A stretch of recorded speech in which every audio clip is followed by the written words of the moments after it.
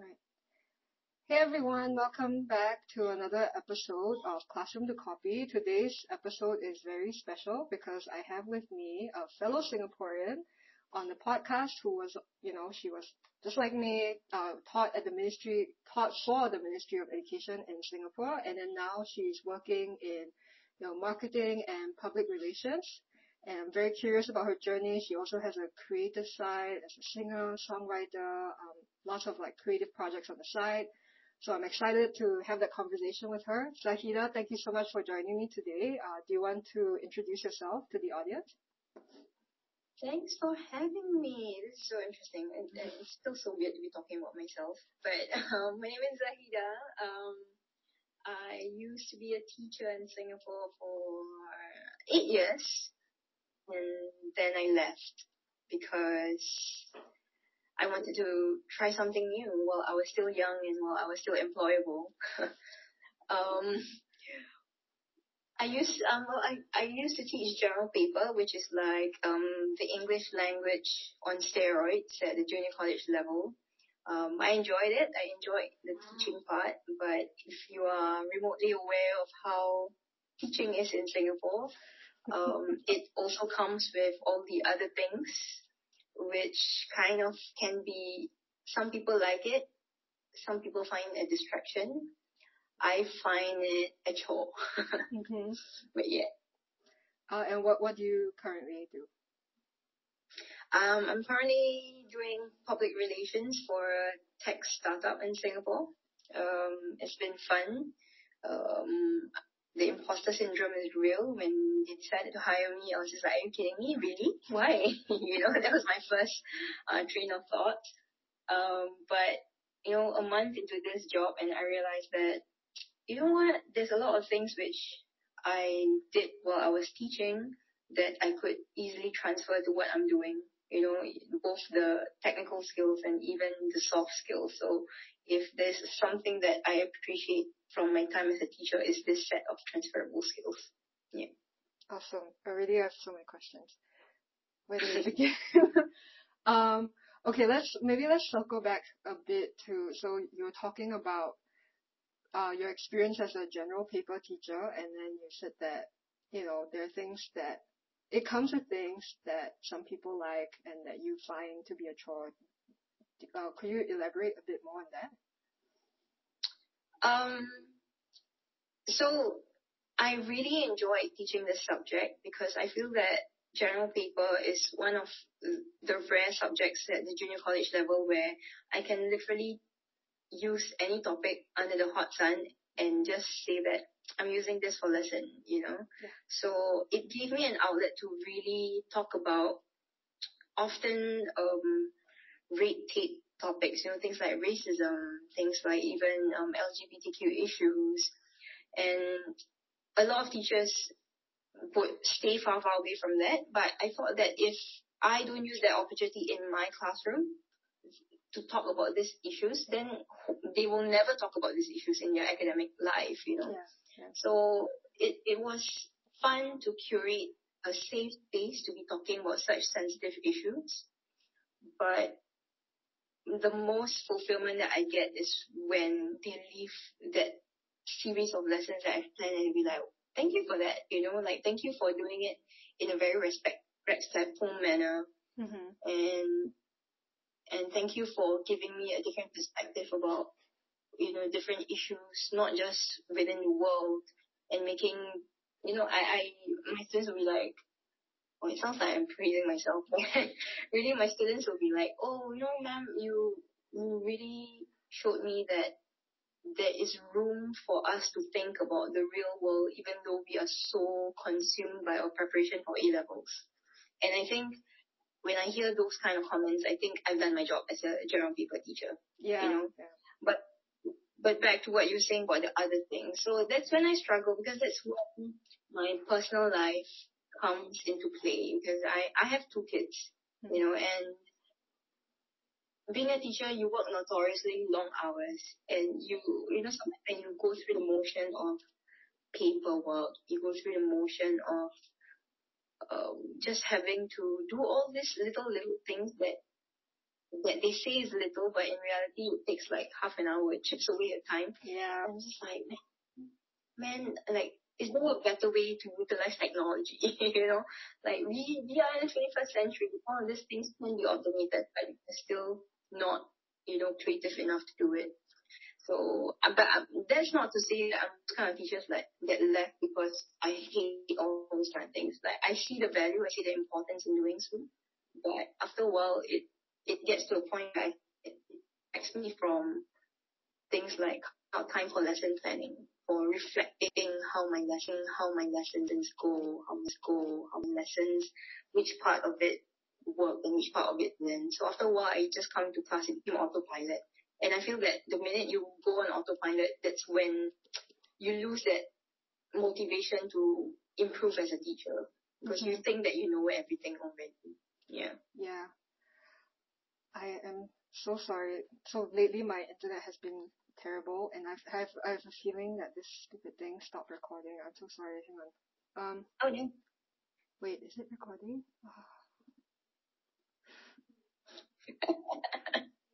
Like, I don't know why. So I'm in Tbilisi, and when the weather is cold, everything just falls apart. Like, no power or something. Okay, it looks like it's recording. I'm so sorry. But thank you so much for sharing all of that. Yeah, I relate a lot to what you just said. Like the part where you get to connect with the kids, encourage them to think critically. I feel like I had that avenue as a literature teacher also. But then everything else on the side, like grading, and like the paperwork, I think, were you like a form teacher also? Like, oh yes, that comes with the territory. Yeah, but yeah. lucky for me, like when we see your form class is not as big as like secondary school, right? So we're looking at a maximum of maybe 25 kids. But so people will be like, only 25? That's so little. I'm sure you can manage. But I think my challenge was when you're dealing with a bunch of 17 to 19-year-olds, the issues get deeper and it gets dark really quickly, right? Yes. So it also takes a lot of emotional toil on you. And when I first started teaching, it was fine because I was single, I was unmarried, I had all the time in the world to deal with all of that. But the minute my kids came into play, I realized that I need to set that boundaries for myself, because if not, I'll be so spent, and that's where burnout happens. And I've seen that happen to younger colleagues of mine. They quickly burn out. So I felt bad because my later batches of students, I felt that I wasn't there for them emotionally. But then I realized that, you know what, it's fine. Like, if you come to me with problems, I'll definitely help you because it's really the oath of a teacher. But if there's no need for me to, actively chase you to ask you whether you're okay, then I would rather protect myself and give my time to my kids and my husband. Yeah. Yeah, I think that's like one of the biggest things teachers have to learn, right? Like, because we're always like torn between wanting to help everyone but also we need boundaries to, like, for self-preservation. I'm curious, like, what drew you to teaching in the first place? Desperation. Like, in fresh out of school, or? Yeah. I mean, mine was interesting because, I was doing the whole music thing when I was in uni, but I knew at the back of my head, I wasn't that kind of person who like, I want to be a musician, I'm going to suffer for the creative pursuit of music or whatever. I'm just like, no, I studied so hard, let's get a job that rewards me well in that sense. And then, so I knew that my music career was going to end at some point in time after I finished uni. So, and then my mom started asking me like, hey, what do you intend to do after uni? And I come from a family of teachers. Like, there's so many teachers in my family. Like, my uncle's a teacher, my aunt's a teacher, my cousins are teachers, my brother's a teacher, my sister-in-law's a teacher. So that career path was always lingering somewhere, Yeah. And then I remember one day I was looking through my email, and there was this email by MOE for the MOE Teaching Award. And I was just like, you know what, there's no harm trying. So I applied, and then I forgot about it, and then suddenly, like, a few months later, they got back to me asking me for an interview. So I went. The long story short, they offered me, like, hey, teaching award, for your last final year of uni, you're gonna get a stipend, and it was pretty good money, in that sense, And I was just like, well, okay. I mean, I get pocket money now, and when I graduate, I don't have to worry about, about finding a job. So I was like, okay. And yeah, so that's how I became a teacher. Mm-hmm. I was still undecided at that point in time whether I would like it or not. Same. In fact, when I finally resigned and left service, my NIE batchmates, some of them texted me. They were just like, you know what? We're so surprised you lasted that long. Wait, what do you mean? Yeah. So for context, for our listeners who don't know, NIE is like the teaching college for like we all have to go through and study and get a diploma before we start teaching in like the public schools.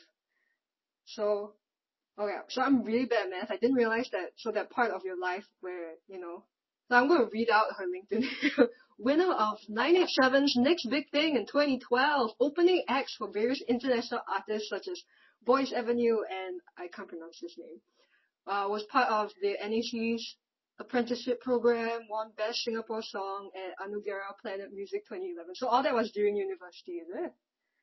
Yeah. So cool. I'm trying to think of how to phrase myself.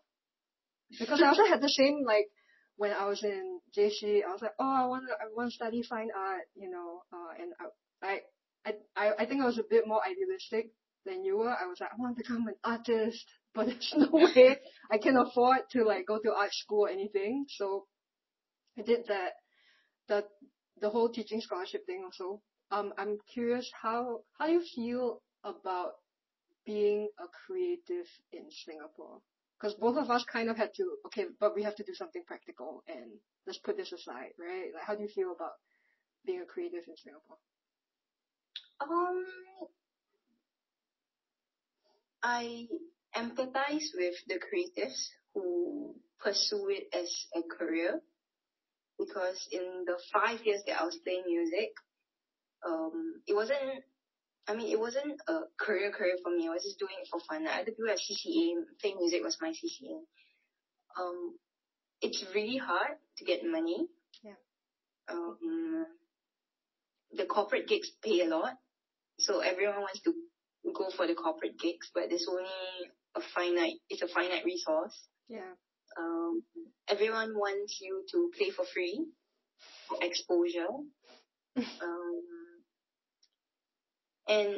But to me, playing music was a breath of fresh air. It gave me that space to just break out of the rat race that I was in, and that's the value that singing songwriting gig had for me. Mm-hmm. So which is why to me it was like my therapy. Like I was going through like literally some of the worst things in my life. I mean, for an 18-year-old, so dramatic. I'm thinking of it now. It's not at all. But yeah, I was writing songs about it. So it was like catharsis for me, Mm-hmm. So I really appreciate it. And if you feel better writing and performing music and get paid for it, to me that's just a bonus. Yeah. But as a dewy-eyed 21-year-old getting $200 for a gig of just playing half an hour, it seems like, oh my gosh, yay, But as you start to, you're reaching the end of uni, people start talking about internships, and you start to realize that, oh no, and then your uni career talks will be like, all right, here's the salary guide, and I'm just like, oh, okay. So reality starts to, like, I wouldn't use the word crash, but it starts to loom, looming towards us. So I was just like, I knew at the back of my mind that it wasn't something I was going to pursue full time. Mm-hmm. And I think everyone would have been so angry if I tried to be a musician anyway. So yeah, but again, I have so much respect. Like, I know people who who still pursue it full time. Like some of my music friends are doing it full time, and the most interesting part is how they manage to pivot their creative side to something that's also practical that still allows them to still be in touch with, for example, music. So I see people who play music when they were like in their young early 20s, but when it's time to get into a full-time job, they're now doing A&R for a record company, and they still get to touch base with music, and I just find it so interesting because I would never do that. Yeah. So do you feel that you said that your reality was like looming when, you're like on the cusp of graduating and they're like start exploring your career options. So what was it like when you first left teaching? Like by then you already had kids, right? Like yeah. Oh, it was so scary. It was so scary. The thing is, teachers leaving service, it always comes out on Reddit threads, right? Oh my gosh, I left service and here's my story. And they make it sound like it's an anomaly, but I think there's something about COVID. COVID really does something to your head, and people are just like living by the truth. Like throngs of teachers are leaving service, right? Mm-hmm. And then I realized that as much as I'm scared, but again, if I don't try something new, so when I left service, I was 32 years old. Mm-hmm. I think a lot of the times teachers don't leave service because they know that the employment market, the job market out there is not very forgiving, because employers don't know what teachers can offer. So I knew that the longer I stayed, the more difficult it is for me to get out. So it's either I leave now or I'm just going to be stuck there for probably being a very angsty, unhappy teacher. But of course, with that comes a lot of practical life considerations, right? Like, if I pivot to a new industry, that would mean that I will have to take a pay cut. Like, does my lifestyle allow me to take a pay cut? Mm-hmm. With teaching, I know a lot of teachers, they say that, I bring marking home and all these kind of things. But I like to give myself credit that when I was teaching, I was very good at not bringing work home. I'm the sort of person where when I enter a situation, I will analyze and I'll be like, okay, how can I make this most efficient so that I don't have to do work? I mean, at the crux of it is laziness, but No lah. It's called being smart. I'm just too lazy, man. When I'm at home, I just want to browse through TikTok. But yeah, so I think I managed to crack the code somewhere, somehow in my fourth year or fifth year of teaching. So it wasn't a situation where, I was working extremely long hours. In fact, I was always like, okay, by 3 p.m. I was more or less done, you know. So I had that space to kind of do my thing as well. So when I knew that if I were to leave that would mean that I'll be working 8 to 5. And it's not just day to day, right? We're talking about holidays, you're December. Are you okay with not having 6 weeks of break, kind of thing? Yeah. And so it's a huge lifestyle change in that sense. But I told my husband that, you know what, let me just try this out. Because if I don't try, then I will never know. And also, the beautiful thing about teaching, especially when you're a general paper teacher, is that the demand is always there. Mm-hmm. Like, I hate to sound like I am taking this for granted, but I do know that if this PR writing, whatever journey that I'm on, right, it doesn't work out, I know that there will always be a place for me to go back to teaching, whether it's in the government schools or whether it's in the shadow industry, which is tuition. Yep. Yeah. So I'm not worried. So there's always that safety net. And it's nice. It's nice to have that safety net to be able to then explore and try new things. So yeah, so I just told myself, like, let's just do it. When I threw in my letter, well, it was not a letter, it was an email. I was just like, my entire body just like, I just sat there in front of my laptop. It's like, all right, I need a moment. I can't believe I just did that, But yeah, I'm happy I did it. Mm-hmm. was there, so it sounded like you were already being very like efficient with your workload and very assertive with your boundaries before you even left.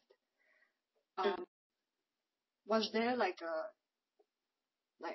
turning point, like a point of no return where you're like, okay, I'm doing this, like an event that actually triggered the action, or it was just something else? I think I was thinking about it.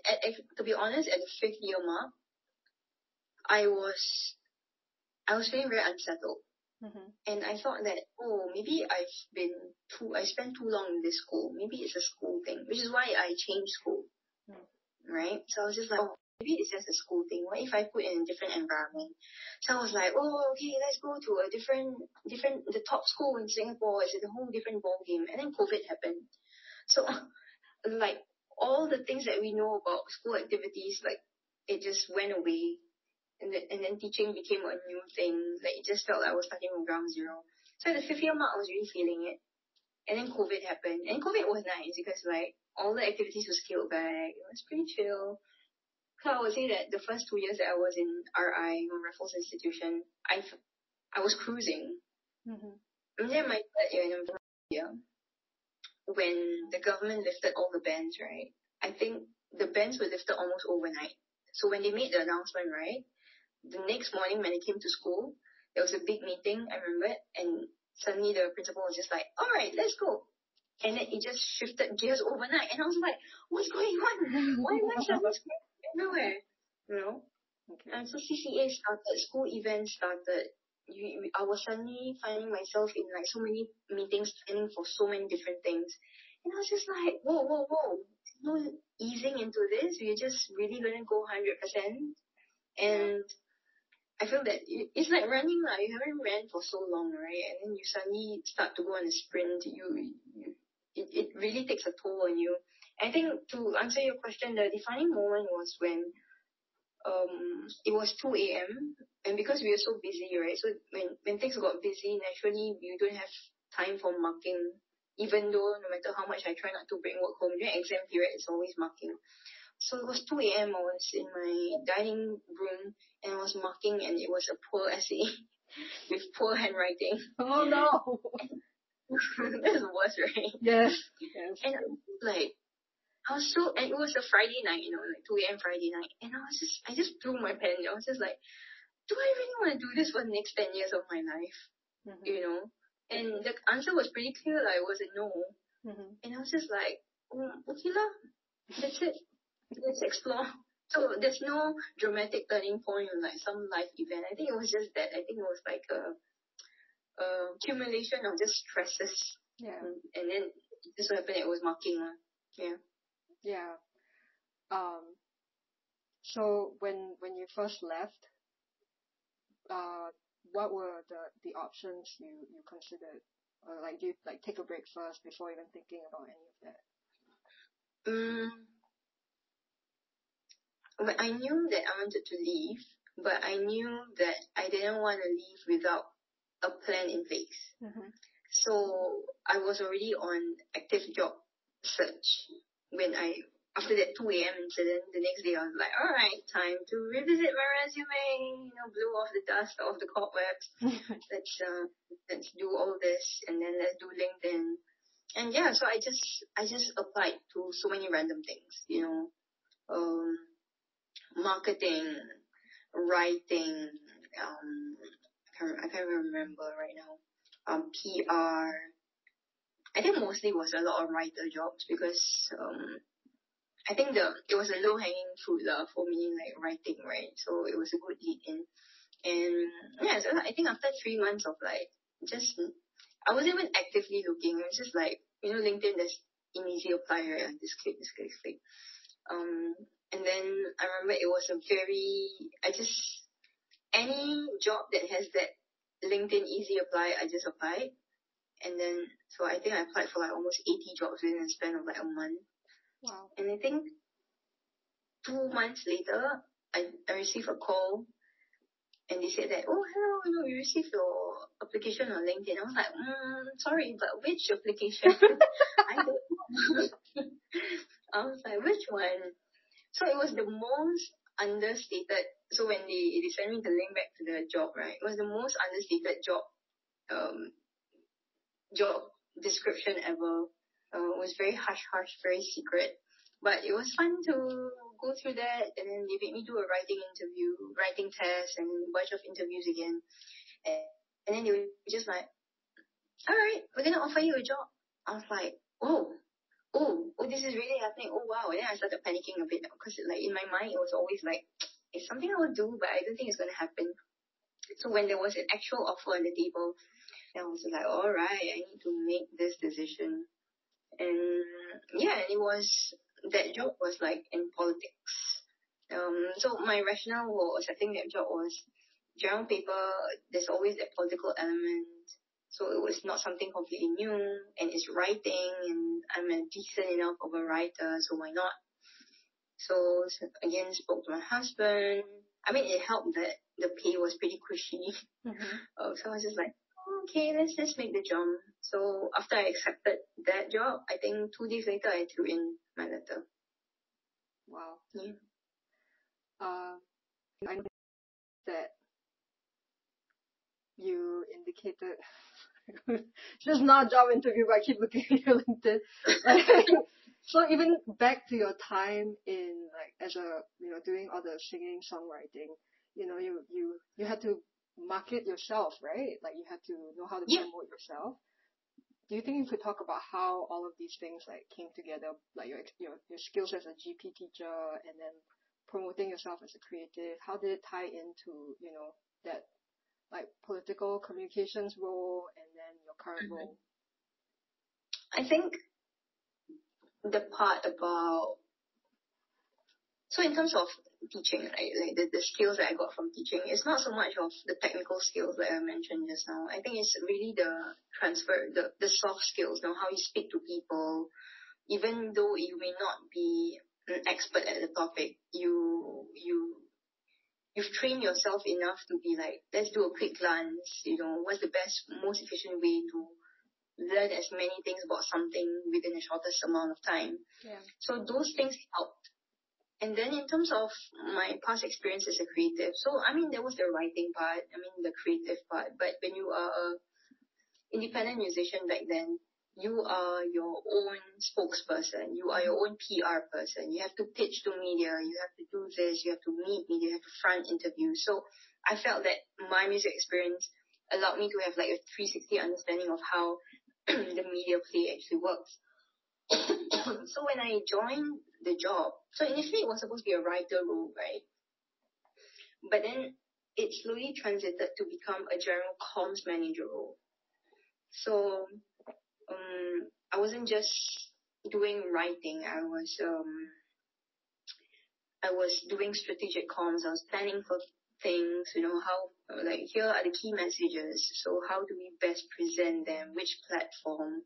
So I thought that, I haven't touched base with that skill set for almost 8 years, but once I was placed in that situation at work, the gears came shifting very quickly. So it wasn't like a fresh grad starting work, it took me like maybe a month to just ease into it, and then I was running back up again. So the transition was easy for me because of my past experiences, which is also why my students ask me like if I have any advice for them post A-levels, because of, especially for the girls, right, they have a long break for uni starts. I always tell them, go do something crazy, like don't do the boring internship, whatever that you want to do, like go pursue, like you like knitting, go set up your own home-based business to do knitting.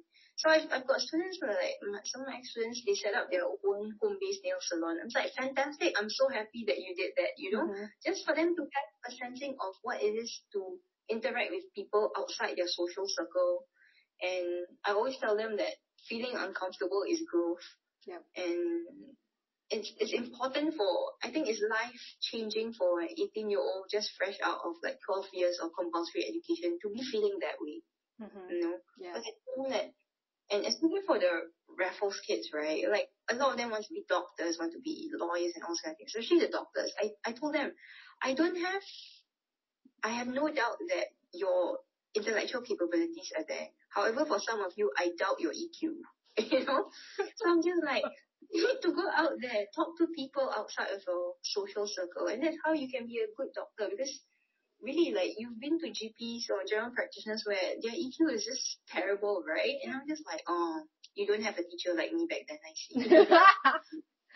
Yeah, and I think you bring up this really good point about how, like, I remember when I first left, I was not, I didn't have as much of a plan as you. I just knew, like, I just want it to be done. You're done.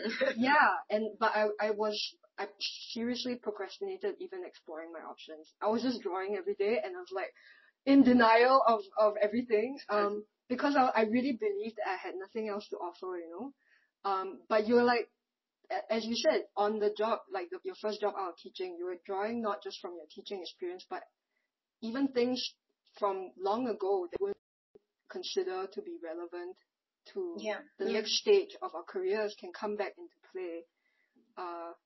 And I'm just saying this to, like, maybe give some courage to whoever's listening and who maybe was like as low as I was, like that, and thought that there's nothing else that we can do. Like, going all the way back to Zahidah's experience, as a musician and having to promote herself and then using that in a political communications role, right? That's incredible. What about, like, your current role? How did you come across it, and like what is it that you do right now? So I do public relations for a tech startup now. It's a Singapore company, but its main markets are not in Singapore. It's actually a pretty global company. The challenge here is that it's a tech product, right? Mm-hmm. But how do we then humanize a tech product? Because I cannot keep, it's like an iPhone, right? It's a tech product, but why do people resonate so much with an iPhone, Yeah. So I think I enjoy what I'm doing right now. It's because it's a new challenge, Mm-hmm. where, like, how do I make something so cold become relatable? And the key messages, especially when you're a startup, is all about profits and revenue. And from a consumer perspective, and especially if the business objective is to get new people to download your stuff, they need to resonate with the values, they need to resonate with the story. And as much as people want to sell the product, another part of this is how do we craft angles, for the consumer. So, like, my role is to deal with the media, crafting, pitching stories to the tech media. Sure, they are interested in all the tech's boring stuff. I find it boring. But the other aspect of my job is also how do I craft a story out of a seemingly cold product. So that's where I get to stretch my creative muscles a bit. And yeah, so I draw inspiration from, I was just telling my teammates, I draw a lot of inspiration from K-pop, Mm-hmm. like the industry, not much of the song, because I find that as an industry, K-pop is so fascinating, like how the rise of K-pop is so interesting to me. And yeah, so I do a deep dive, and I'm just like, oh, okay, let's try to adopt this into here, let's try to adopt this into there, and yeah, it's been fun. That is so cool. I don't know if you mentioned this before we hit record or after. You said that you were really pleasantly surprised to get this role. And you mentioned imposter syndrome. But you really sound like you know what you're talking about. I don't know anything about public relations, so like I don't know what you mean by imposter syndrome. Like, do you want to, like, walk us through that experience of applying and then, like, getting the role? My imposter syndrome is really more of, because when I came in, I only technically have 2 years of comms experience, like if you look at my CV, right? But then I came in as an assistant manager, so I'm already expected to lead the team. But then, and across my organization, the marketing comms team is pretty flat, so everyone can come to each other. We are helping each other out on projects. So I have, like, the younger executives coming in, like, hey, how do I do this? And in my mind, I'm just like, girl, I don't know either. I'm just like, use ChatGPT, I don't know. So, and then it's moments like that when they come asking me for like help or solutions, and I'm just like, I'll get back to you on that. And then I'm like on Google, like trying to make some sense. And that's where my transferable skills from being a teacher, right? Because like sometimes when you're put in the spot in class when they ask you questions, Yes. and you just have to think something on the spot. And I'm just like, yeah, give me 5 minutes, yeah. So it's all making that mental connection from the information. And yeah, so the imposter syndrome is there, and I feel that sometimes my boss, my head thinks too highly of me because she ropes me into all these like big meetings with different stakeholders, and I'm just like, why am I here? Like why do you see the need for me to be here? Because I have no idea half of the jargons that they're using, but then I'm just like, yeah, and then at the side googling what jargons mean. So the imposter syndrome can come quite jarringly in that setting. But that's not to say I don't know what I'm doing, but it's just that there are certain things, certain situations where it happens. Yeah. Mm-hmm. How did you like how did you move on from like the political comms role to like this role? Like what was the job search and like the interview like? I think with my previous job, I remember having this conversation with my ex-boss saying that, hey, I want to learn as much as I can within the shortest period of time. So you need to throw me into the deep end of the ocean. I will struggle like crazy, but I will make it out alive. Mm-hmm. So he really did just that. Like, he was just like, you say one, huh? He was like, project management, social media. I was like, what is going on? So the learning curve was really steep, but those opportunities, it also made me realize what I want and what I didn't want from my comms career. Mm-hmm. And as glamorous as Olivia Pope makes out political comms to be, the reality in Singapore is very, very far, far away from Olivia Pope. Mm-hmm. I'm sorry, So I was just like, I appreciate the opportunities, but I think it's time for me to explore a different space while doing the same kind of thing. So, and then this job came around. In fact, in my current organization, I didn't even apply for this position. I applied for social media because that was something closer to what I was doing in my previous job. But then, I went through 3 rounds of interview. I had a chat with my current boss. And she was like, you know what, I think you might be suitable for public relations. And I was just like, oh, thank you. Okay. And then I went back home. I was like, what is public relations? That's awesome. Yeah, so like I was like, okay, let me try to find out more about it. And I think it was just happenstance where during the period where I was like trying to figure out what public relations is, I think I came across this TikTok. I think it was the time where Joe Jonas was going through his divorce with Sophie Turner. And I came across this TikTok account of this PR expert. And she was helping viewers understand which is a PR play, what is authentic, what we should look out for in press releases. And I was like, whoa, this is so cool. So I thank TikTok for giving me a bit more of enlightenment about what PR is about. I mean, of course, I don't work in that space, but mm-hmm. It really allows me to look at things from a more critical lens, mm-hmm. in that sense. So, I always ask this question comfortable because like mm-hmm. I don't have kids. I don't always feel like I'm in any authority to give someone advice on quitting a job when I don't have kids. I always, if I find out someone's a parent, I'm like, how did you do it? Like, like, do you have, how did you manage the whole career transition and like pivoting, getting used to a new role, like while parenting 2 kids?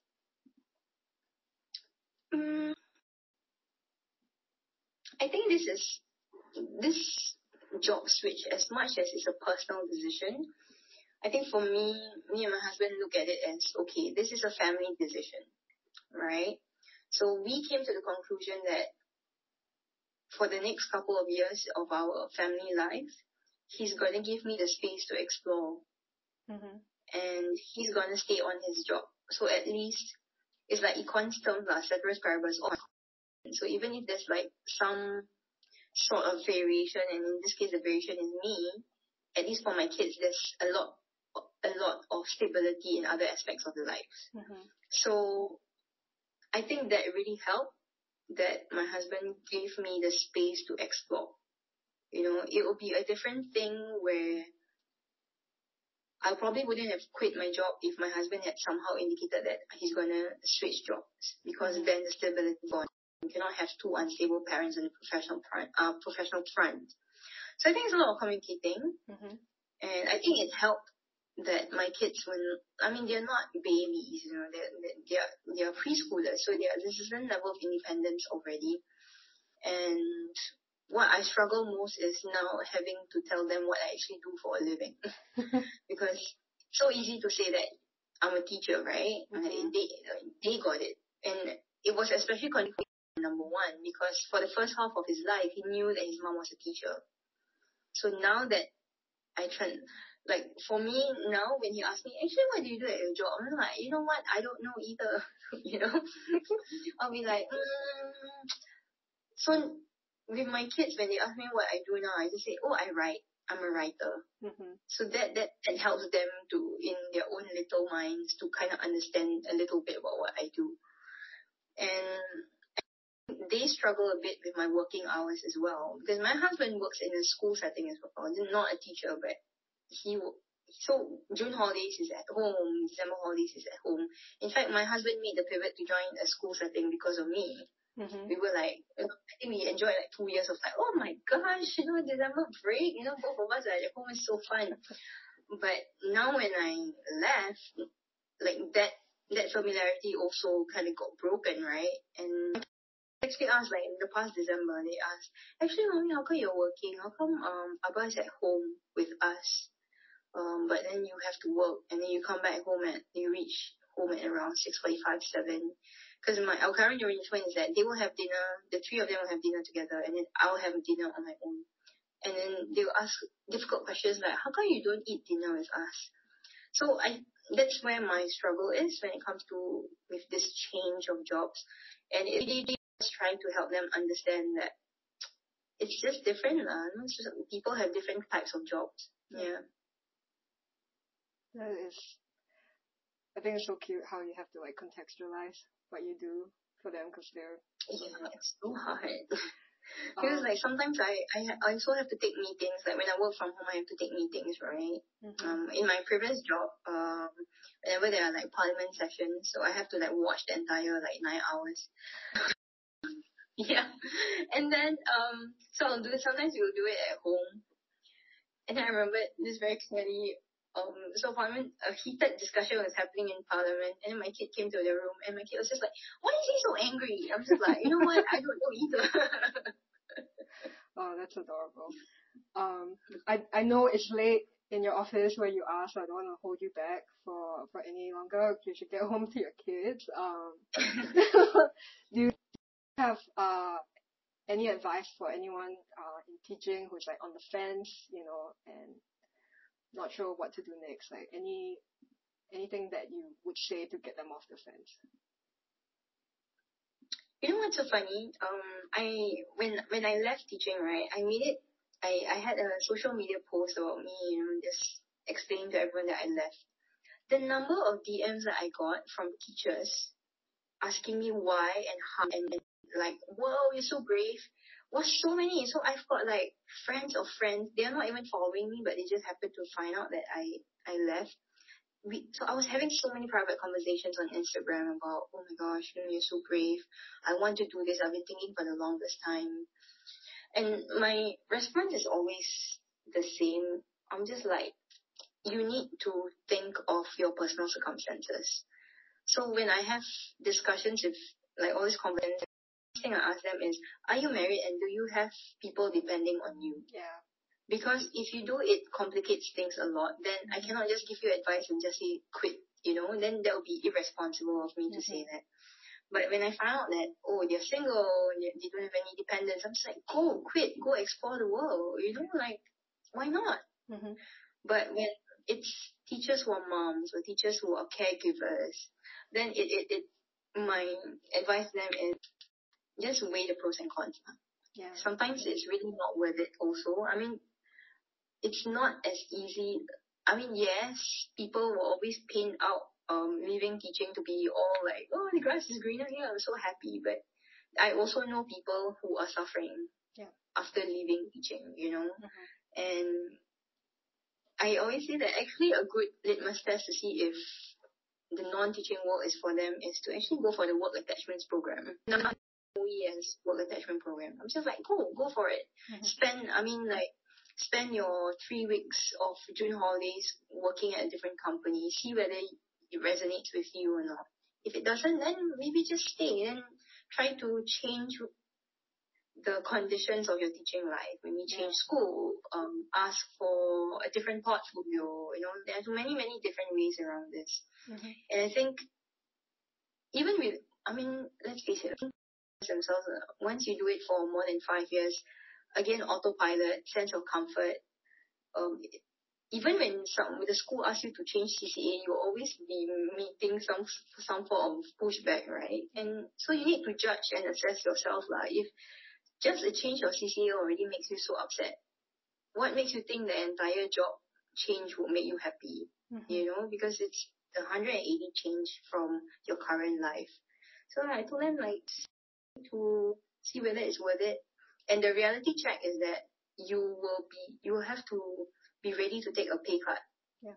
Does your financial circumstance allow you to do that? Yeah. You know, you have a net for that. And that's very important because, right now I'm in the process of hiring. I've gotten a few applications from teachers, and the job that we are hiring now is actually for executives. So you know, executives are usually for fresh grads, so like a certain pay scale, right? And then this teachers who are thinking of career switches, they're asking for the moon, and I'm just like, you also need to do your research, you know. You cannot be. You have to be realistic about such things, you know. So it's all about managing your expectations, Yeah, if you are not willing to make that lifestyle change, whether it's in terms of the nature of the job, your working hours, or really the pay that you get, then you might be better off just staying as a teacher, just in a different bandwidth or capacity. Yeah, for sure. That's super nuanced. Yeah. Thanks for sharing that. Well, I know it's super late in Singapore. What's the best way, you know, anyone who is listening can connect with you, you know, online? You can reach out to me on LinkedIn, sure. The nature of my job is I LinkedIn all the time. But if you want to have a friendly conversation with me, then just drop me a DM on IG. I may respond late because I'm so busy at work, but I will definitely respond. And I love to have private conversations about people and their circumstance. Sometimes I do feel that ever since I left teaching, I become some sort of a life coach to different people. I was just like, is this the shadow career that I was meant for? To be alive. But yeah, it's nice to be able to talk to people, and it doesn't have to be teachers thinking about mid-career switches, but I think in general, I've been lucky enough to be surrounded by a social circle that gives me a lot of insight into the hiring process, into how the corporate life is like, and they give me good advice. And I think I am in a better position to now people who want to do mid-career switches a bit more advice and a bit more clarity to ask about their wants and their needs and their purpose for even wanting to switch careers in the first place. Yeah, so I'll drop the links to Zahidah's LinkedIn and Instagram in this post. Thank you so much for staying late in the office to talk to us. This was so delayed. I think it was delayed by a month, right? It's okay. I hope you're feeling better from COVID, by the way. November was such a bad month for me. I was sick for 3 weeks or something. That's awful. I'll say hi to your kids and your family for me, and have a great weekend. I will. Yeah, take care. Yes, you too. Thank you. Bye.